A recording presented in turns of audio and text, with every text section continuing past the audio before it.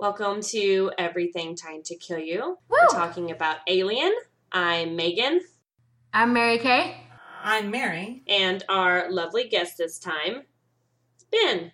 Tell us about yourself. Hey, everybody. Well, I currently run a board game store in Hattiesburg, Mississippi.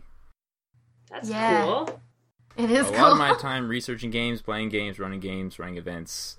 And since there's nothing else to do in Mississippi, I watch a lot of movies over and over again, like Alien. Yes, that's what we're going to talk about today. But you're also the hubby of one of our esteemed guests. That is true. Emily. Yeah. That's probably my best known feature. I assumed everyone knew that. They're like, who's that shadow back behind Emily? Oh, it's Ben. It's me. Yeah, It's that's you. always me. Yeah. Oh, what is he doing? Why is he looking that? Oh, Oh, I thought you were... You looked like you were scrolling through pictures on the internet, and I was like, Mary, pull it together. Close that tab. We're recording. It's so distracting, though.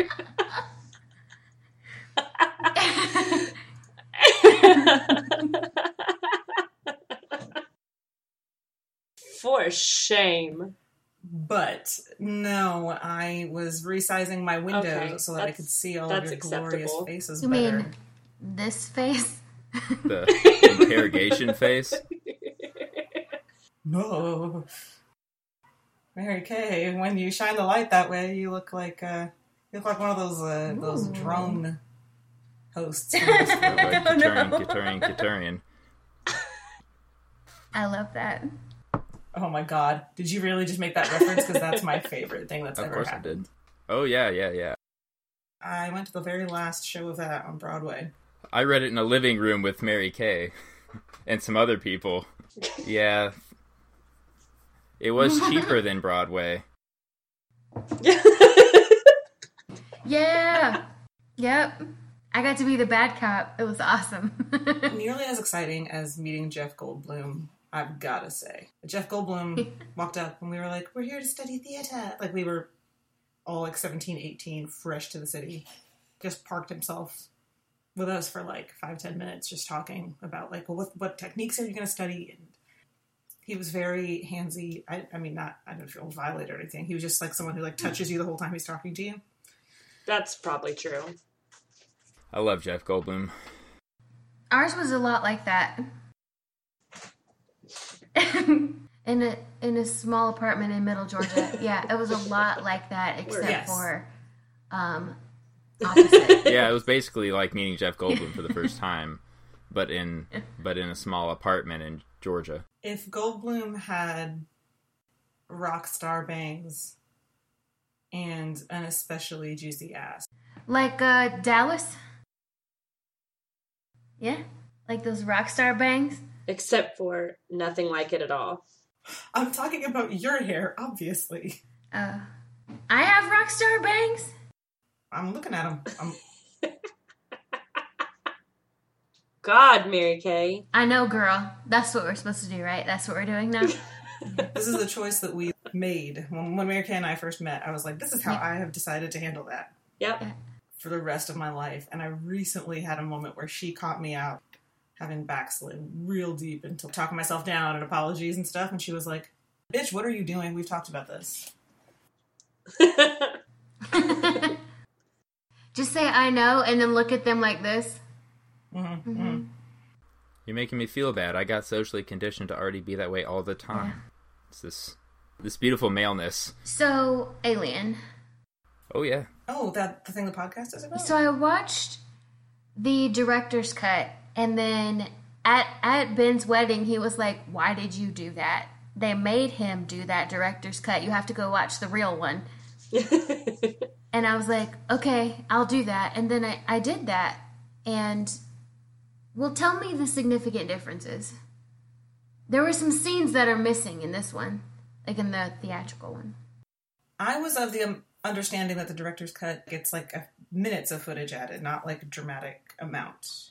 They're really crucial minutes. The biggest thing is the discovery. At some point when Ripley's running around the ship near the end, she discovers Dallas and I think Brett in the basement, and that is not in the original version. Like, we never know what happens to them. There's also some increase, like, there's some pacing things, like, and that's in the middle of her running around the ship. There's suddenly a pause where she finds them and she kills them, as you know. But it really cuts down on that sort of frantic pace towards the end where she's rushing back and forth and the timer's counting down and suddenly there's a slow moment. And on top of that, the mystery's just gone. Like, we know where they went. Having never had that experience, like, the only one I've seen is the director's cut. That was actually one of the moments that I had a really big reaction to with regard to this patriarchal conditioning we've been talking about. I couldn't imagine running for my life. I have 5 minutes to get myself and, more importantly, this cat off the ship to then be confronted with, I've been running around saving my ass. What if I got here first? What if there's something I could have done? What if I could have just made different choices and I could have helped everybody? And that guilt of not having been aware. Yeah. I noticed it was really different, though. The first time I watched it, it wasn't very suspenseful. Like, I kind of dozed in the middle of it because the music was so soothing. It was really nice. And I was tired. How did they do those kind of solar system shots? And it looks like real. It doesn't look like campy special effects shit. Carlo Rambaldi did. He is the special effects and, like, visual effects artist that's behind Close Encounters, E.T., King. He did King Kong. He did, the Alien series. So he's fairly well known. He's been doing what he's been doing since the late 50s. So he's kind of made a pretty big name for himself. He designed the aliens in this film as well, but he has done... He's kind of a monster man, right? Yeah. So he's got everything from designing to, like, visually and, like, on screen doing it, as well as, like, even sculpting. Yeah, a lot of the special effects I thought were really super effective. Like, the face hugger is fucking terrifying. Whose fucked up nightmare invented that scorpion oyster? And then how did they execute it? The face huggers were put together on set with a combination of oysters and clams. I knew it looked like seafood, and that is why gross. I mean, not all seafood, just those ones. When they're like, after it's dead-ish, Ash is like poking it, and he lifts part of it, and I was just like, stop, no. You know that thing smells bad. It smells like bad coma breath. You know it does, because it was on, what's the guy's face who wears the tighty-whities, and then also he wears like this weird shift onesie jumper thing that, like... Are you asking about Kane? Yes, Kane. Do you know that... Do you know that, like, the onesie jumper I'm talking about, though? Yeah, with a weird open V-neck. It's like a poet shirt. Just keeps going.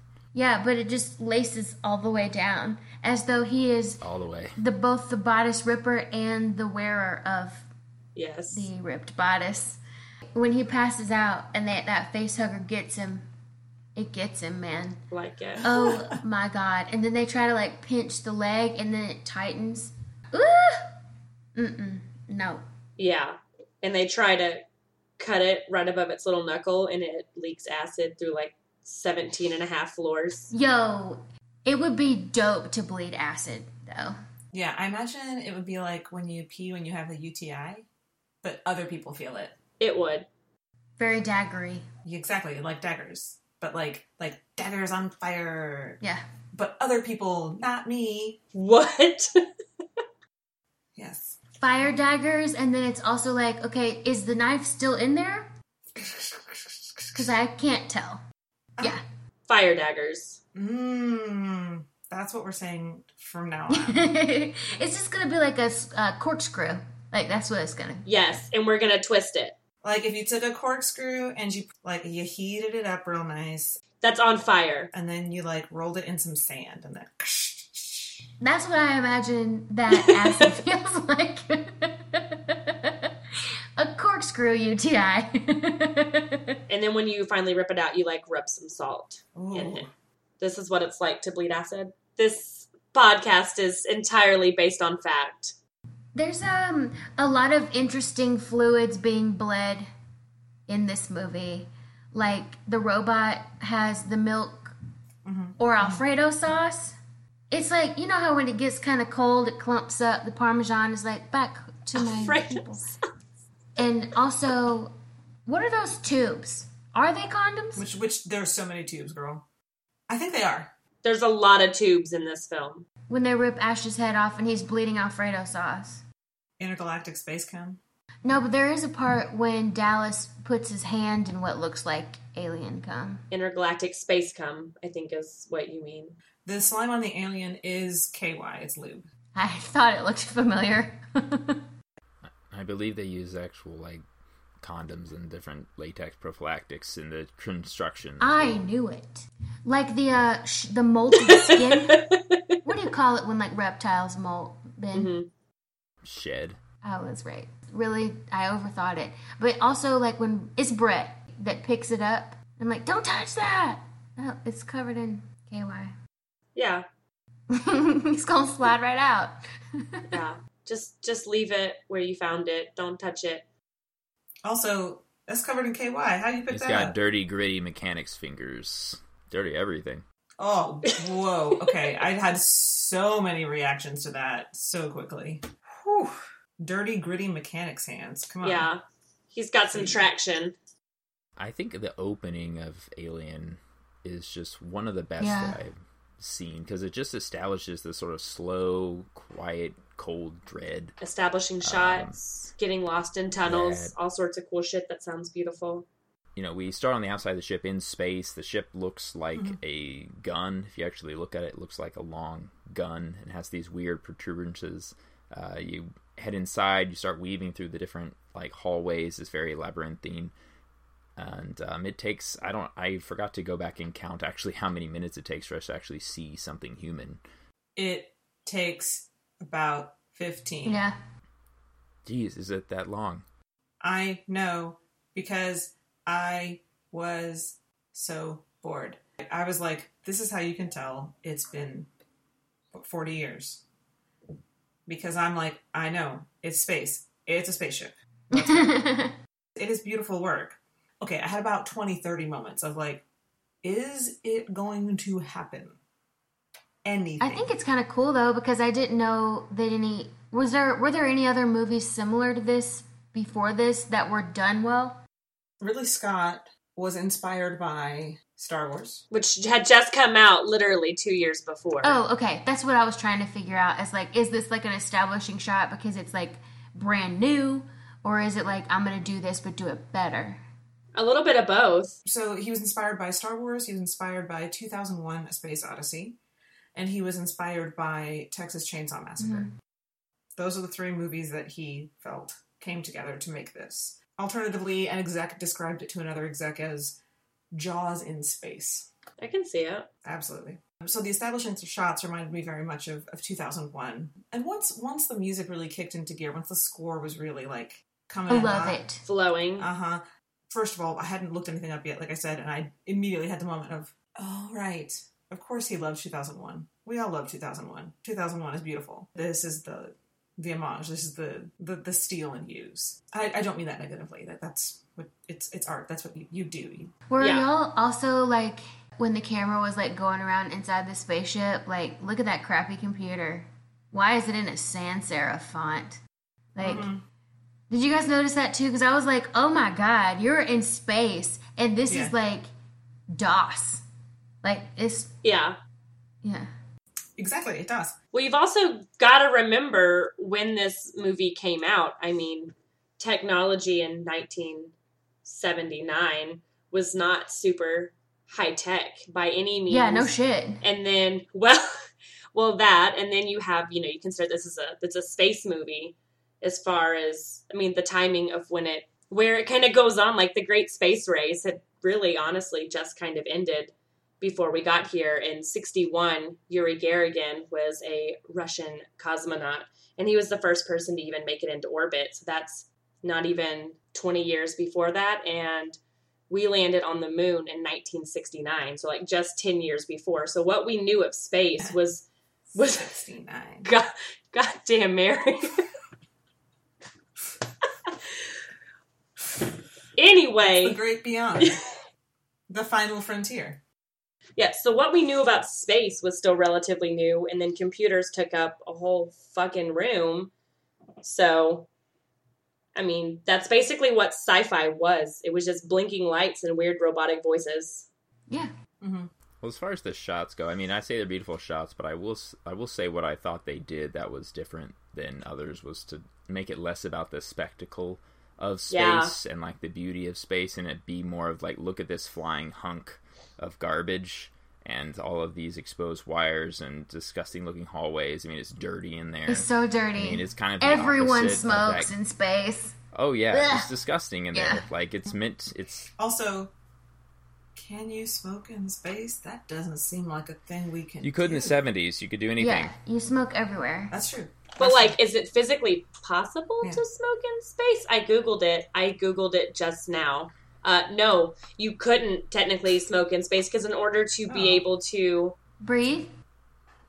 Well, I think this is talking about outside, not on a spaceship. To be able to smoke outside, you need to be wearing a spacesuit, which has an oxygen supply. Well, this ship, I'm sure, has a pretty significant oxygen supply itself. So, no, you can't, because as soon as you light up a cigarette, your whole ship's going to ignite violently. So, can you smoke in space? No, Ridley Scott, you cannot. But Megan and Mary and Ben, listen, in space, I'm listening. It's the year everyone 2000. smokes.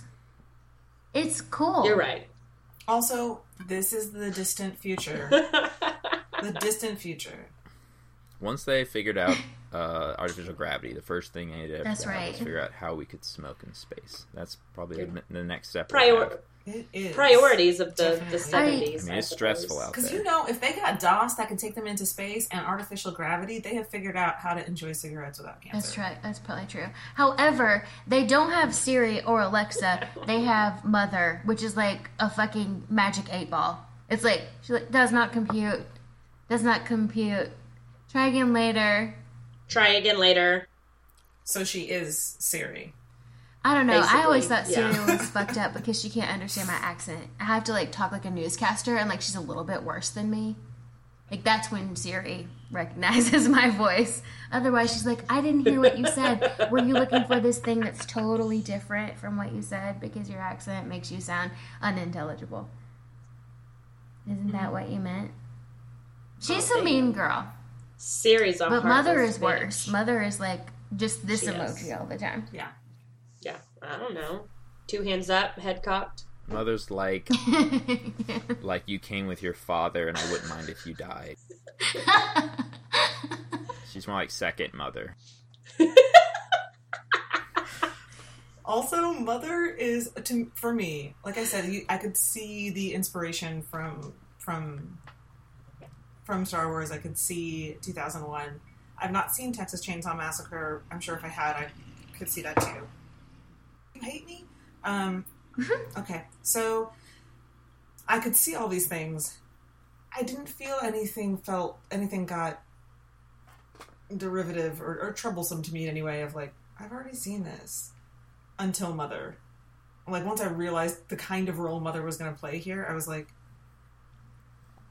so you're like if they lobotomized Hal?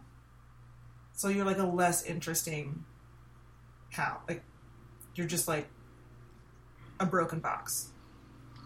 What the hell, guys? I think it's kind of cool that they don't really need that system, though, for a long time. Like, they're just having dinner. Like, Parker and Brett, like Ben was saying, they're just, like, chilling. They have a handshake. They're both mechanics. Like, they're clearly, like, friends. And the others are like, you're not our friend. Except for Ripley. She seems to be kind of parallel to everyone. Slash better than. But I do like how she's not easily intimidated. So got it. Like Hal. She's just a representative of the corporate interests in like a robot form. So I would expect her to be less interesting. Yeah, no, definitely. Like, if I think about, like, I used to work at Target. They were bright and sunny days. Let me tell you, I felt good about myself. But when I think about the version of Mother that Target would create versus the one that, like, a startup that Like some Austin startup full of bros who are just like drunk on what they can do. And like, let's make it more. There's a big difference there. I feel like the Target mother would have just been useless. Like, what? All you do is make everything harder. I hate this. Your face, like, looked genuinely disappointed. Right. I mean, then. It's the same feeling I have about, like, Siri can't understand the Southern accent. Are you for real? Are you for real? She's getting better. She does learn. Yeah, which is also a problem, as 2001 showed us. But, and, you know, Westworld is really going to town on that right now. But I can't tell you how many black folks have been like, oh, I don't use her. She can't understand me. And facial recognition doesn't recognize darker skin tones as well as it recognizes lighter ones. So while we're talking about race and black people in horror movies, I was very happy that Parker didn't die first, because I saw those pods and I was watching it with my friend and I was like, who do you think's gonna die first? And it's just like a trope of the genre, but this movie didn't do any of the stuff that I thought it was gonna do, which I like. I like that a lot. And also, I thought that all the characters, I think when someone said this earlier, but like there's no romantic interests among any of them, and I like that because there couldn't be. You couldn't have that in space. You really cannot get away from that person. It's like the Office romance worst case scenario. Like, there's no getting... And they're like, oh, we're only 6 weeks away from Earth. I'm just going to nap for a while. Like, what the... Yeah. So I thought that was cool, and I thought that all of the characters, like, I was reading up about it a little bit, and they were gender neutral. Mm-hmm. Like, all of the characters could be cast as men or women. Like, and I thought that was kind of cool, too. And the outfits, jumpsuits, flight suits. Yeah. Nothing showy, nothing form-fitted. It's a workplace. Yeah. The first time I realized, like, the only people left are the women and the black guy. I was like, finally we did it. We're not dead. Yeah. We've prevailed. I say every time I watch, I'm like, why can't Lambert just get out of the way? Just get out of the way, Lambert. Lambert is so annoying. Oh my gosh. Oh, can we talk about that though? Can we talk about that though? Just move. Can we talk about that though? Because you don't know what you're gonna do in a crisis situation and hurt. You don't know what you're gonna do until it's happening.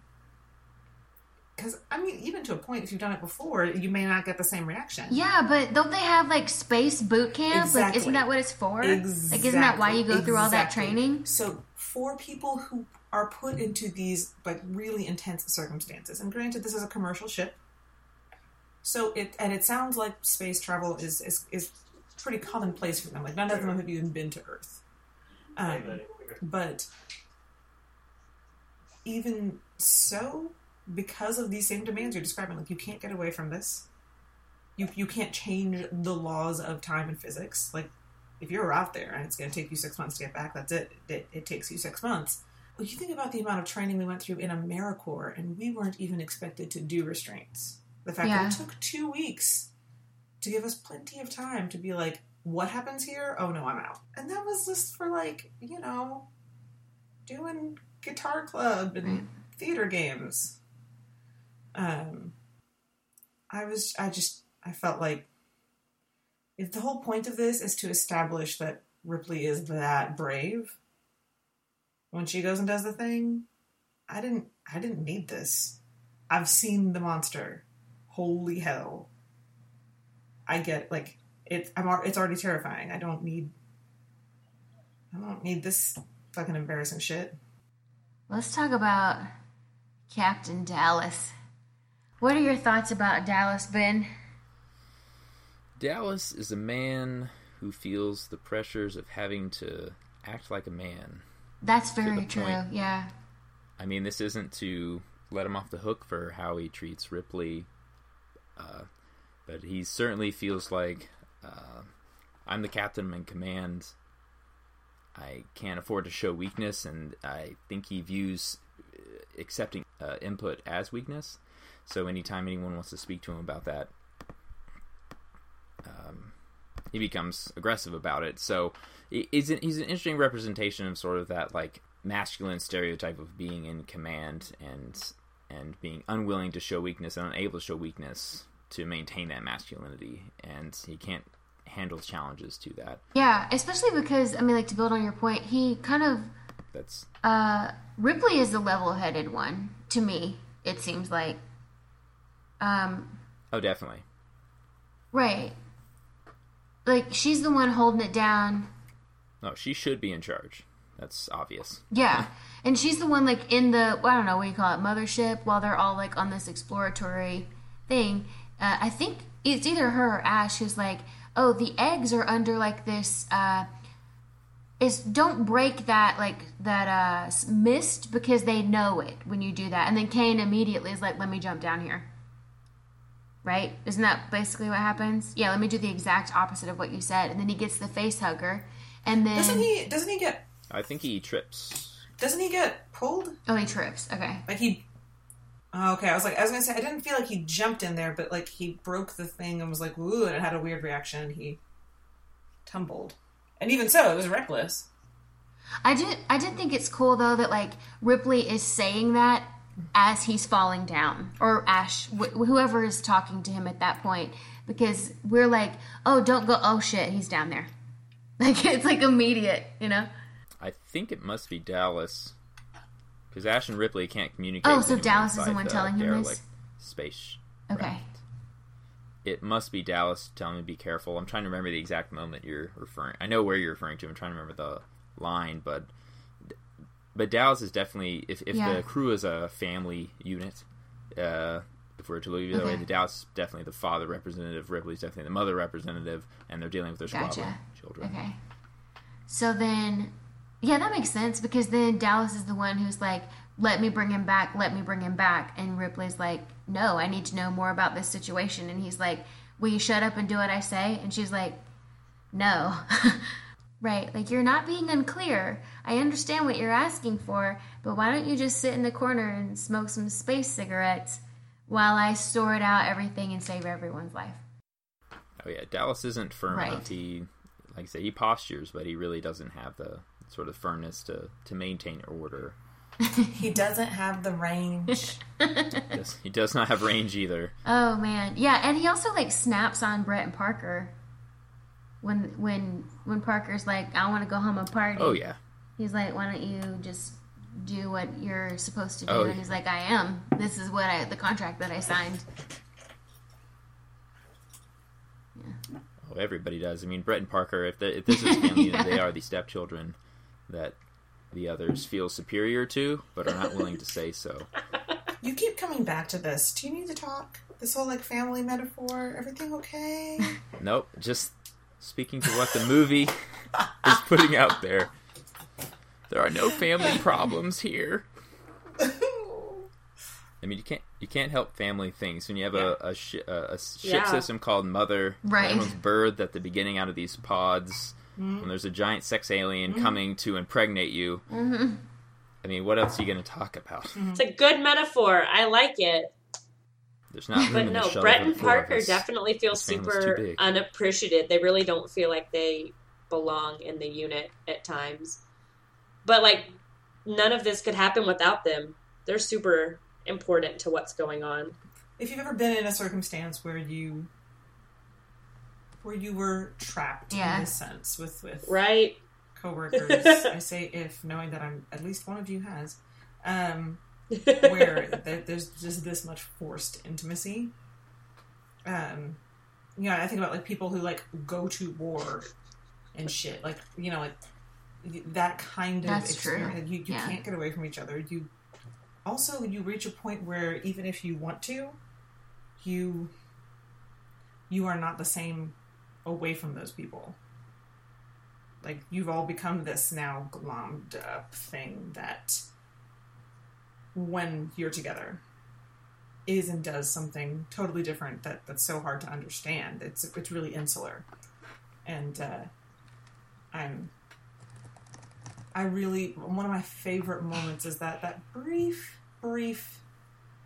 bit of joy before the chest explosion, where they just sit down to eat and they're just shooting the shit and making each other laugh. Exactly. Right. And that moment of which is important, right, to remind us of their humanity, to remind us of these relationships. Oh yeah. Before we lose our first. So yes, to raise the stakes. So that was it's one of my favorite moments, though. I love that. Also, the way that Parker and Ripley interact when she's like, "We gotta kill it." The rhythm of them of their speech, the way they are like, yes, interrupting each other, but also not, and also he's not even disagreeing with her. He's just upset and needs to speak, and she's upset and needs to speak, and they even know they're not totally disagreeing. They're just trying to figure out who has to say the thing right now. And I was like, this is... And they're both yelling, but not at each other. They're not mad at each other. They're both just freaked out. I don't think they're even looking at each other. Like, she's in the foreground, and he's behind her, and she's like, we have to kill it. And he's like, that's what I'm about to do. And she's like, but we need to make a plan first. Can you sit down and listen to me? And he's like, no, I need to kill it. Yeah. They're frantically just talking through the situation, like, at each other versus to each other. Oh yeah, like I said, I love a woman who's like, no, rules are rules. You're quarantined. That's me. This whole house can be on fire, but I'm gonna be like, but what about the plan that we created? Can we make a plan? Let's try not to stray from it. That's me. Sit there by yourself and die. Because rules is rules.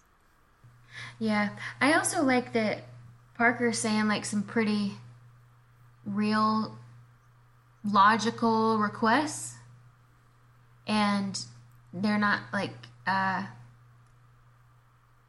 don't know, they just kind of go around him, or he's like, how come you guys don't freeze him like till we get back? Like, why don't you just freeze him? And they're like, oh yeah, we'll just and then Ash is like, well, we don't know anything about it yet. And then there's another line too, what about our lives, you son of a bitch? That's one of my favorite lines, too. But he has, like, several lines like that. I mean, it's a good point. Yeah. And then while we're talking about... somebody wrote in the outline that it's a class issue also. Only at the beginning, though. Yeah, there's a little bit of that. It becomes... Things get a little more even when people start dying. Yeah, then we're in a survival situation. Yeah. Yeah, the barriers are dropped at that point. Well, isn't that life? Right. Their costumes are significantly different from the others as well. Like which I thought was interesting because I noticed it and then I was like, why are they dressed weird? And then it's like, oh, because they're like in a 70s subculture. That makes actual sense. And then Brett only says right. What's that about? Well, I think that's just when he has this whole like right scene when he's pretending to play dumb, essentially. I mean, we have with Brett and Parker. You know, we have this duo here. That's sort of if there are classes on the ship, then they're the lower class, the mechanics people who are just as vital, but obviously not as appreciated for their skills. Even though without anything, I mean, they fixed the ship when it's crashed on the planet, and they would never have gotten off without them. But I think they kind of formed their own little unit in this like defense mechanism. I mean, the first interaction of Parker and the rest of the crew, like he walks up to Ash and he's like, "You're in my seat." He actually says that and makes Ash get up and go somewhere else. So there's an initial antagonism, which is what makes this crew so interesting, because they don't start out as just like, everything's great. And then there's an alien. It's like, no, there's some problems here. Right. Because they're all part of a corporate unit. They're humans first. If you already been trapped in space for a minute, yes, there are some problems. Yes. Problems. Yes. Like their underwear. What the hell? We'll all be doing it in What the hell? 30 years. I don't remember the year it says at the beginning of the movie. Ugh. That, and then also all the boys' panties are like sagging and bagging and dragging. And they are panties. Just wash them. Put them in the dryer. Damn. Trade them. Too. I just want to know if it was a wardrobe mistake. Those are just like significantly too small panties. I don't know how you make that error. Y'all couldn't get her no big girl panties? Why? Why she can't have...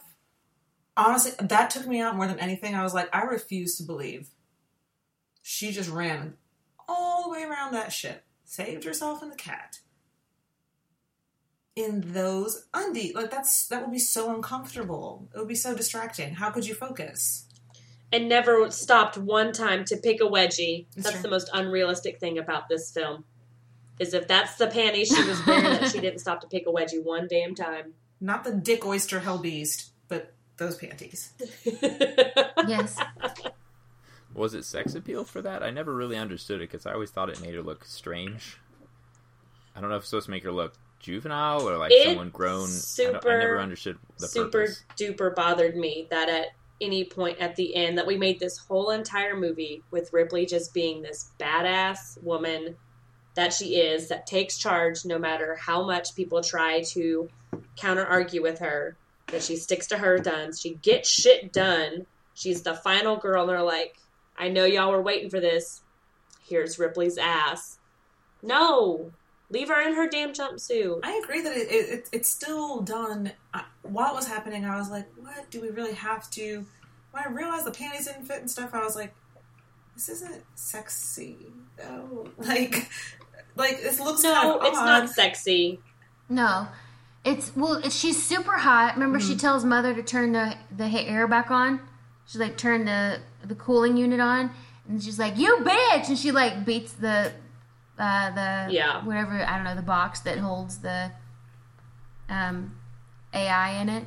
And also, like, she runs all the way out and then is sweating and she's by herself. Exactly. I definitely, the way she undressed, I was like, I feel like I'm disappointed it's happening, and yet... I mean, that's true, and I get it. I guess I just didn't feel like it was super duper necessary in that regards, but I think it was done more to make her, to show off, like, vulnerability, more so than showing off her bod.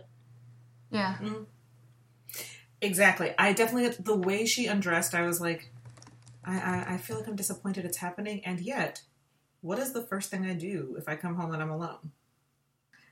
Oh, I had the aha of just like a plot point that works in this context, because when she goes to get into the suit, I was like, oh, if she were wearing her whole uniform, this would be a lot harder to do without waking the fucker up. I'm not sure it's sleeping. I don't know what it's doing up in there. Like, it was just like spooning the ship apparatus. I don't know. Just hanging out, living its best life, Mary. Okay, well. That's fun for it. I think it crams itself in there in a rush and gets stuck. Has always been my best guess, because it had a sense that the ship was going to explode, so it crammed itself in and hid. Yeah, but then how does it get out? Found its way out. It took its time getting out, because I mean, clever. It's like any predator that knows his prey is hopelessly outmatched. It doesn't have a time constraint. That's why she kicks it in the ass a little bit. Also, to quote Ash about these creatures, its structural perfection is matched only by its hostility, which is now my online dating profile bio. I feel like really that's the aesthetic that Mary Kay has achieved. Yes. Evil perfection. I'm just kidding. That's okay, girl. Me but too. I mean, but for real though, did we say something about like being like a Salem witch, but something else? Someone the Pilgrims would have stoned to death. You called me that once. Mm-hmm. Yeah. Mm-hmm. I stand by it. It's sexy. But yeah, so What is the point of Ash being a robot? I mean, he's just... I don't know. I didn't understand why that was... Scariest part for me, hands Yeah? down. Okay. I don't know how scary, but the part that was hardest to watch was him having his snap where he's like, no, I can be one too. Dude, that's a magazine. Yeah. What is wrong with you? Also, and then like the milk, Yeah. which again, like Westworld spoilers everywhere, but yo, did they just watch this? Like, did the writers watch this and go straight back to the room like, okay, we know what we're going to do? But I don't know. I really think that Ash just was there to be, I mean, for the sake of science fiction, honestly. He's pure, like, computational, technological logic. Mm-hmm. He doesn't really have real human emotions. He's true, like, it's on or it's off. There's, Yeah. Or does he? He's just... I wonder that because Well, true. he does. I mean, he talks about admiring the alien, which admiration seems something that's not logical. That's fairly human. Yes, and he admires the cold hostility of the alien specifically because I mean, Ash tries to kill Ripley. We see that, and of course, he chooses the least efficient, most weirdly brutal way. That is clearly venting his frustration with Ripley, kind of badgering him all along because Ripley's been on to him. I mean, and again, he acts very human in that, so it's interesting that flaw is a very human flaw, and that's actually what gets him defeated. Interesting. Yeah, and his best efforts to emulate the coldest, most unfeeling thing he can. He behaves in the most imperfect, unreasonable way. Yeah. Is that what I it think is? so. I mean, I wasn't sure about this. I was like, is he seriously just copying it? I think it's a little bit of that. I think it's just domination.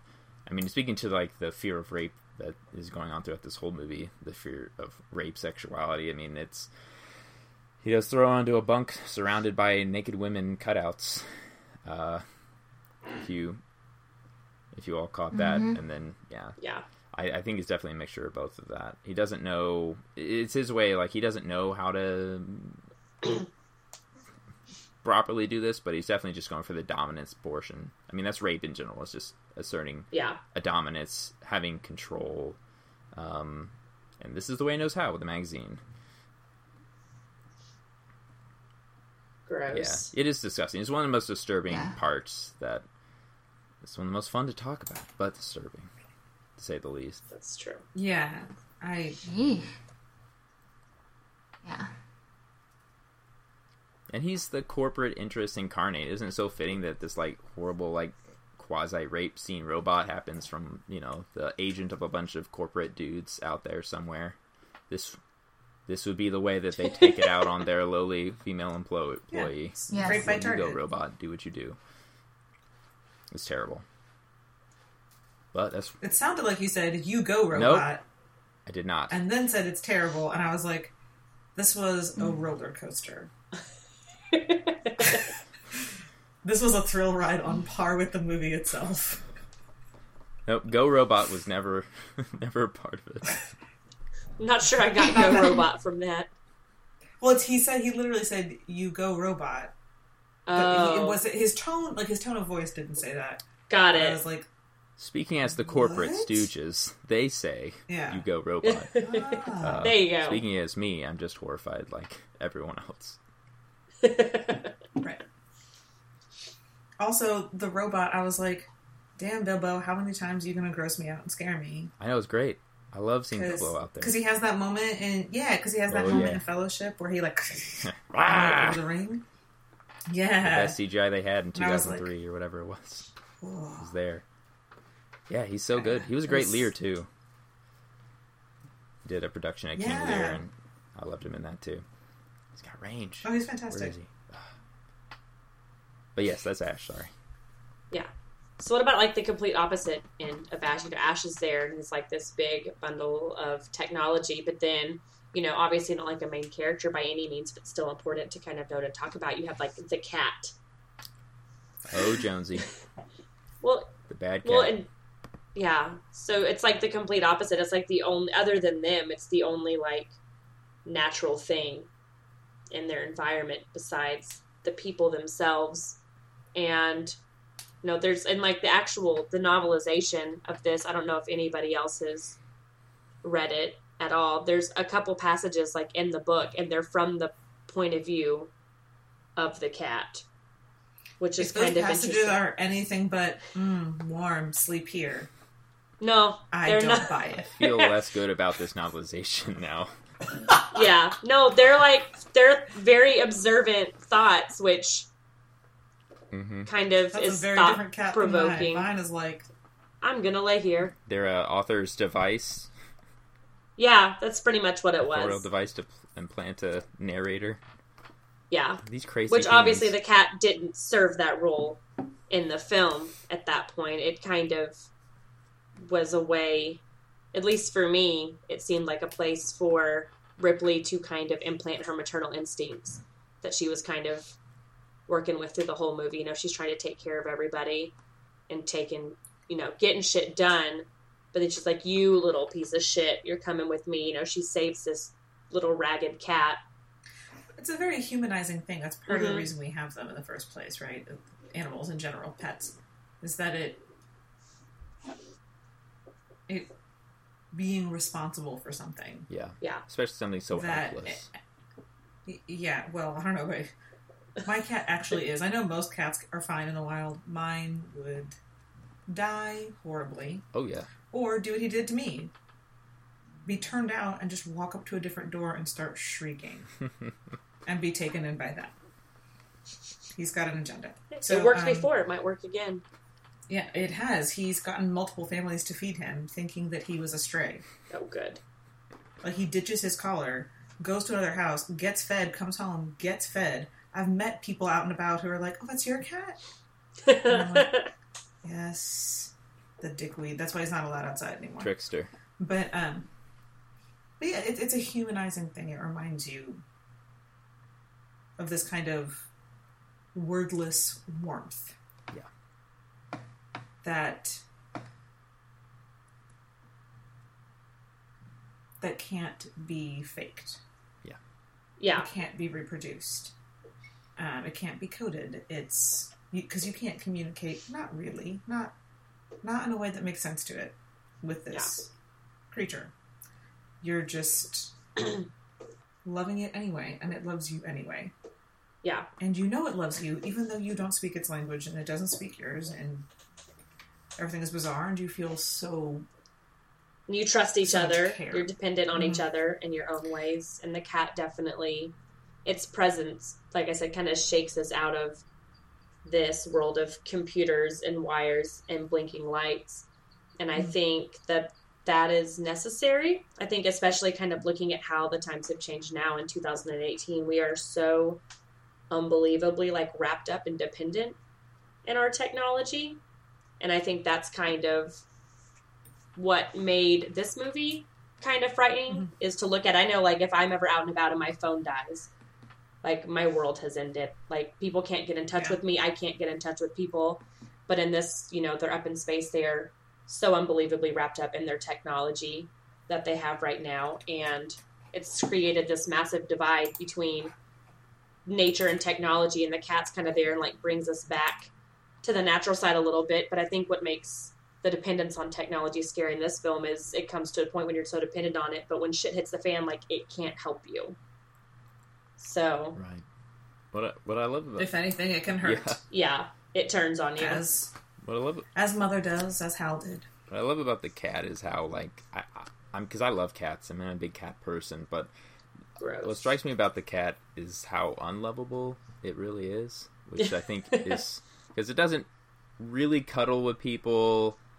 It really is unlovable. Well, I didn't want to shit on anybody's parade, but I hate that cat. It kills Brett. Brett's it's a cat. It's not doing anything wrong. Whatever. Brett was my fave. I like Brett. Also, I felt like that was a lot. That took multiple human errors to get there, right? That yes, I understand the impulse to say we should catch it so we don't have the same thing happen.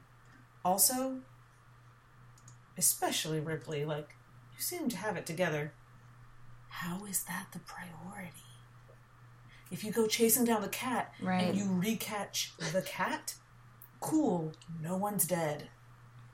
Let it go. And if you get the chance to catch it again, catch it, then you can be sure. How was sending him off alone to catch a cat? Has anyone ever tried to catch a cat? Are you joking? Girl, you're about to spend like 20 minutes of your life trying to catch the same damn cat. It's difficult. They can get into places you can't. They jump, whatever the fuck. Like, how was that the reasonable way to handle that when you know there's a death worm dick running around? Death worm dick. They thought it was a 4-foot-long snake. They didn't know it was a giant beast at that point. Also, Brett dropped the net. Let's not forget that Brett dropped the net. Let it get away in the first place. So if he just held the net up... Well, I think it helps...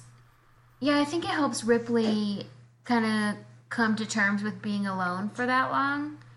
So I get it being important, but I liked Brett a lot, and I don't know, the cat was antagonizing me, as they generally do. So, I was gonna say, it's true. Yeah. Alien franchise spoiler, but the cat does outlive Jonesy. Ripley, so deal with it. There's the running joke, right, that like if you actually made a horror movie with all black people, nothing would happen. Because there'd be a creak in the attic and everyone would be like, oh fuck no, lock it up. And just never, like, no movie now. The killer's locked in the attic. Bye-bye. So I felt like for me, I was like, oh my god, we have a black guy. The cat is like the black guy who's like, ha, nope, and just like runs the fuck away. When they're like, we have to catch you though, we have good reasons. It's like, turn around, bitch. Take care of that alien. I'm good. You worry about yourself. I've got this. I'm fine. Do your thing. Fair point. Like, they do have to go back to sleep, though. Yeah, well, I mean, to be fair, the cat, I'm not sure it understands that. Hello. My cat doesn't understand that he's supposed to sleep when I sleep. Still. My cat doesn't understand anything. She's so cute. She keeps popping up on that chair behind you, and I'm just, like, enchanted. Yeah. Look at her spin. What's the deal? Yeah, Cersei loves the back of the chair. She just likes to sit up there. While we're talking about Cersei. beasts, what about this xenomorph? Because we talked about the face hugger at some length. We did. But what about the adult form? Also, on this outline, we wrote sexuality, which is how I want to say it from now on. Oh my god, I did. I did sexuality. That's the sexy way to say it. That's the name of this episode. Sexuality. That's my best typo ever. Sexuality. Already. That's my mixtape. All y'all back off. I'll send you a SoundCloud link. Just shut up. No. The xenomorph is actually a cockroach with a slimy dick in it, right? And as Mary Kay said, it has too many knees, Basically. and for that, it must pay with its life. That's correct. I stand by that. It also has too many mouths. Its mouth opens up and then a baby Another one mouth comes pops out. out. It's like a Pez dispenser For the with dick. another mouth. That's for the dick. It's, If one Pez dispenser looked like a cockroach and the other looked like a dick. A dick And the roach. Pez was a it's gotta dick. like a, Instead of a Pez coming out, instead of like a mediocre candy coming out where you're like, this is fine, but you know what I really want, then it's a dick instead. Right? A dick that can bite you. can't all dicks bite you, though. I mean, probably. Figurative, metaphorically, absolutely, yes. Yes. Figuratively, yes, but literally, what men have you slept with? Ben? Still none. That's I not am healthy. a man No, I virgin. mean, I just mean, you should talk to someone. Also, that's kind of like awesome. Emily keeps though. telling me that too, but they're expensive. That's true. That's true, that's true. The But, best okay, biting dick therapists They- are costly. so it's a cockroach Sad note about Pez healthcare. dispenser With a dick for a tongue. instead of Instead of a pez, it's a dick. And a head. And a head. It's got a dick head and a dick tongue. So if you're listening and you can draw and you draw this for us, $20 gift card for you. Oh my gosh. Yeah. Also, I'm not in on that. Oh God. It's just dicks all the way down. I don't need a different version. Okay. All right. Dicks all the way down. Title of my memoir. In addition to it being like a crazy rape nightmare where men get impregnated and babies come out of their rib cage, basically. So that's one thing that's really scary about this. Another is that the baby that you birth is like can rape you in many ways because it's all dicks. And also the way you get away from this monster and the raping is to go into space by yourself. And that's where the agoraphobia, I think, comes in, because it goes from like terrible to like catastrophic, which is a lateral move to me. Like that would be, I could see that. I don't know, as scary, I think. And then also, like, this is like their regular work scenario that in which this happens. Yeah. Where they're woken up midstream and it's like, are we there? No, we're not there. What's happening? There's an SOS? Should we rescue them? You sure it's an SOS? No. I'm not sure. Let's go see. Pit stop in hell. Right. Pit stop in hell. This is why you should mind your own damn business. That's the whole moral of this movie. Mind your own fucking business. Stay in your lane. Stay in your lane. Don't work for corporations. Corporate orders. Worry about yourself. And you won't die. Exactly. I feel like I've actually heard staff say that to kids. Worry about yourself? Worry about yourself? Yep. And you want I say daily at my job. Daily. Yeah, well, you're in my old line of work. Our old line of work. Well, I always say, if you give me more money, and also, I don't want to hear it, I want to go home and party. That's what Parker says. I was going to say, like, if we were to cast ourselves amongst this group of humans, I wish I were Parker, but I'm not. You're Parker. I feel like I want to be the good parts of Parker, but really I'm the hothead, where it's like, I'm going to go fuck some shit up. And then one of you guys is going to have to be like, do you want to, Mary Kay, would you like to make a plan first? And I'm like, yeah, the plan is fuck some shit up. And then you guys will be like, can you sit down?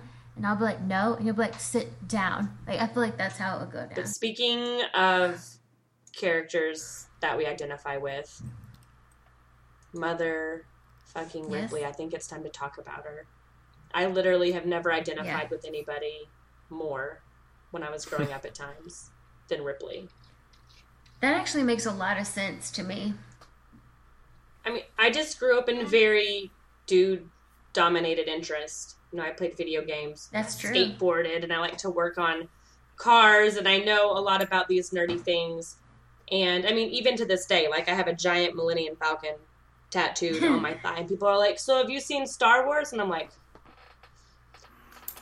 Pixar didn't happen. Please send it to me. I want to see it. I'm very excited about it. Yeah, but I'm like, no, I've never seen the movies. I just felt like tattooing it on my body permanently, I guess.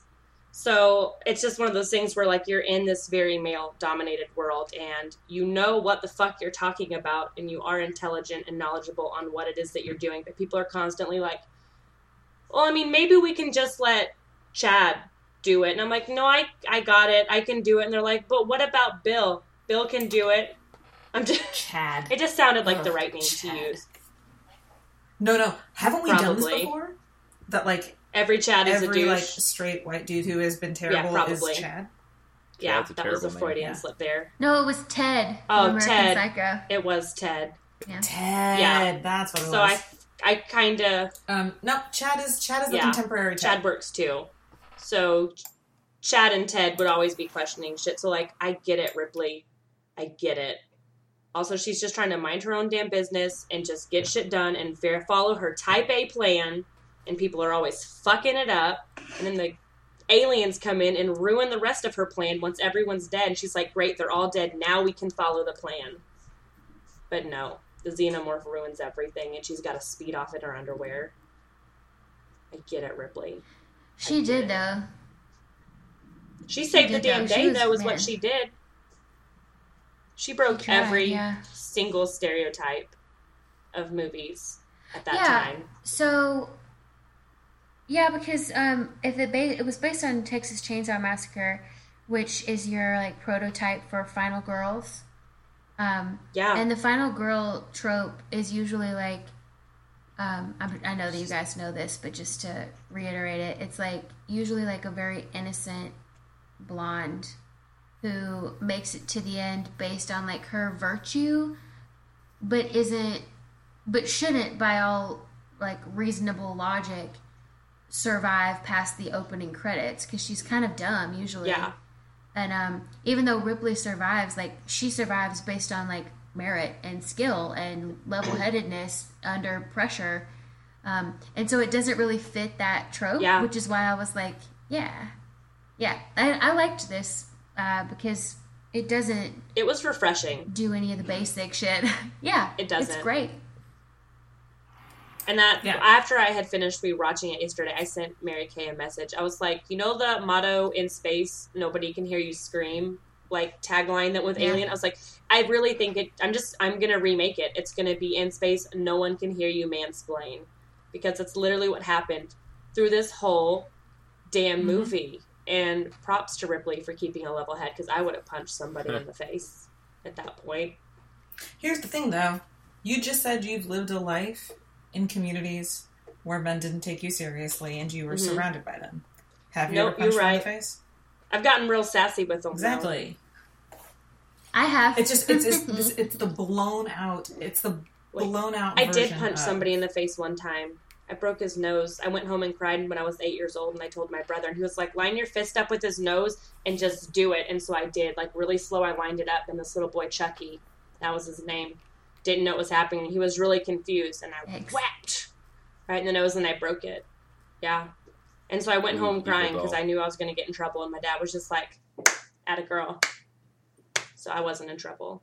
But I thought I was going to be because my dad and his dad were both like in the military together, and I was like, man, I just beat up another master sergeant's son. I'm screwed. But all was well. It's a felony or something, isn't it? Basically. I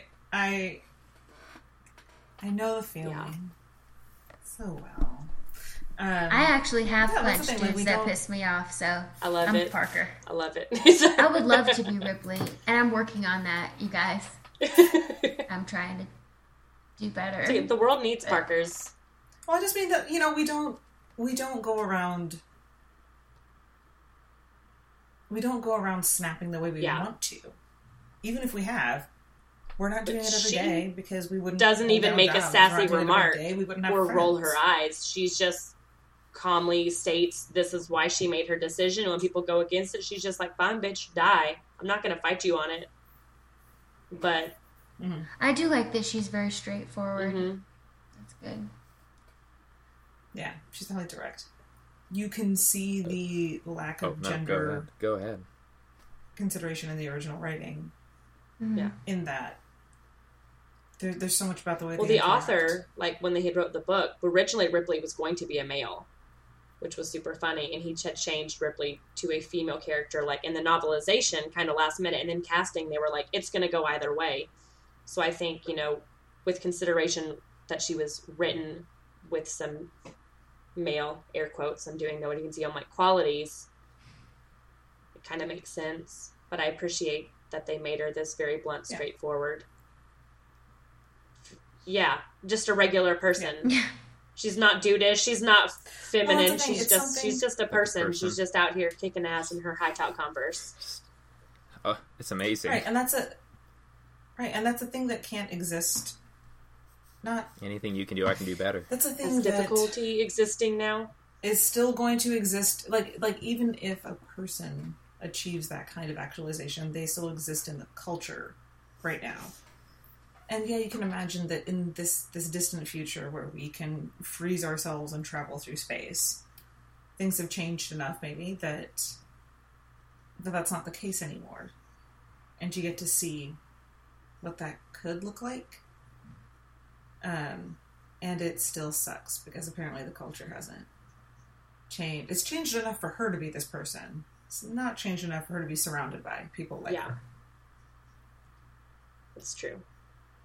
But then again, if you consider that this could have been a man playing this role, that like opens up a whole new world of interactions with like how to interpret all these interactions with everybody. I don't know how I would have felt about the movie if it had been a man playing Ripley. No, I think it would have lost a lot of appeal. Truly, it would have. Yeah. Yeah. Yeah. At least longevity. No. Might have done as well early, but I feel like it wouldn't be talked about as much today. I don't think we care as much. It would be a lot like other sci-fi alien killing movies. That's true. Starship Troopers. Just with one alien instead of bug. a cockroach penis. Oh my gosh. What's our closing question, Megan?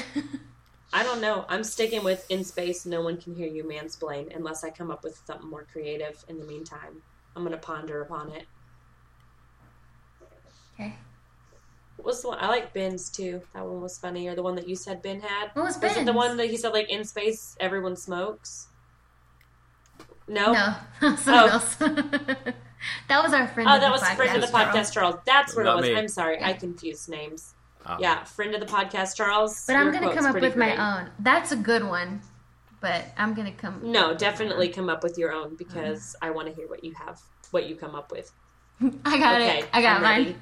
Let's hear it. In space, all underwear is one size. And horrific looking. That's genius. That one's great. And horrific looking. That's the name of the episode. In space, all underwear is one size. I mean, as much as I love sexuality. Sexuality. That's a like, Snoop Dogg song. I love say it's a rejected song from Mary Poppins. Like, sexuality. You know?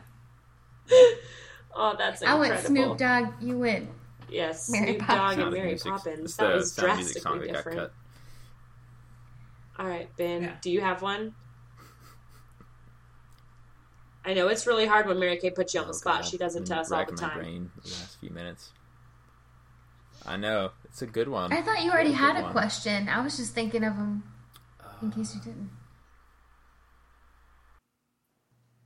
That's true. That's a good one. Fuck you. Damn. That's good. All right, Mary. We're killing it with space, these they still have air ducts. Yeah. In space, trust only the pussy. That or in space, only the pussy. I like that one. Yeah. Oh, man. That was incredible.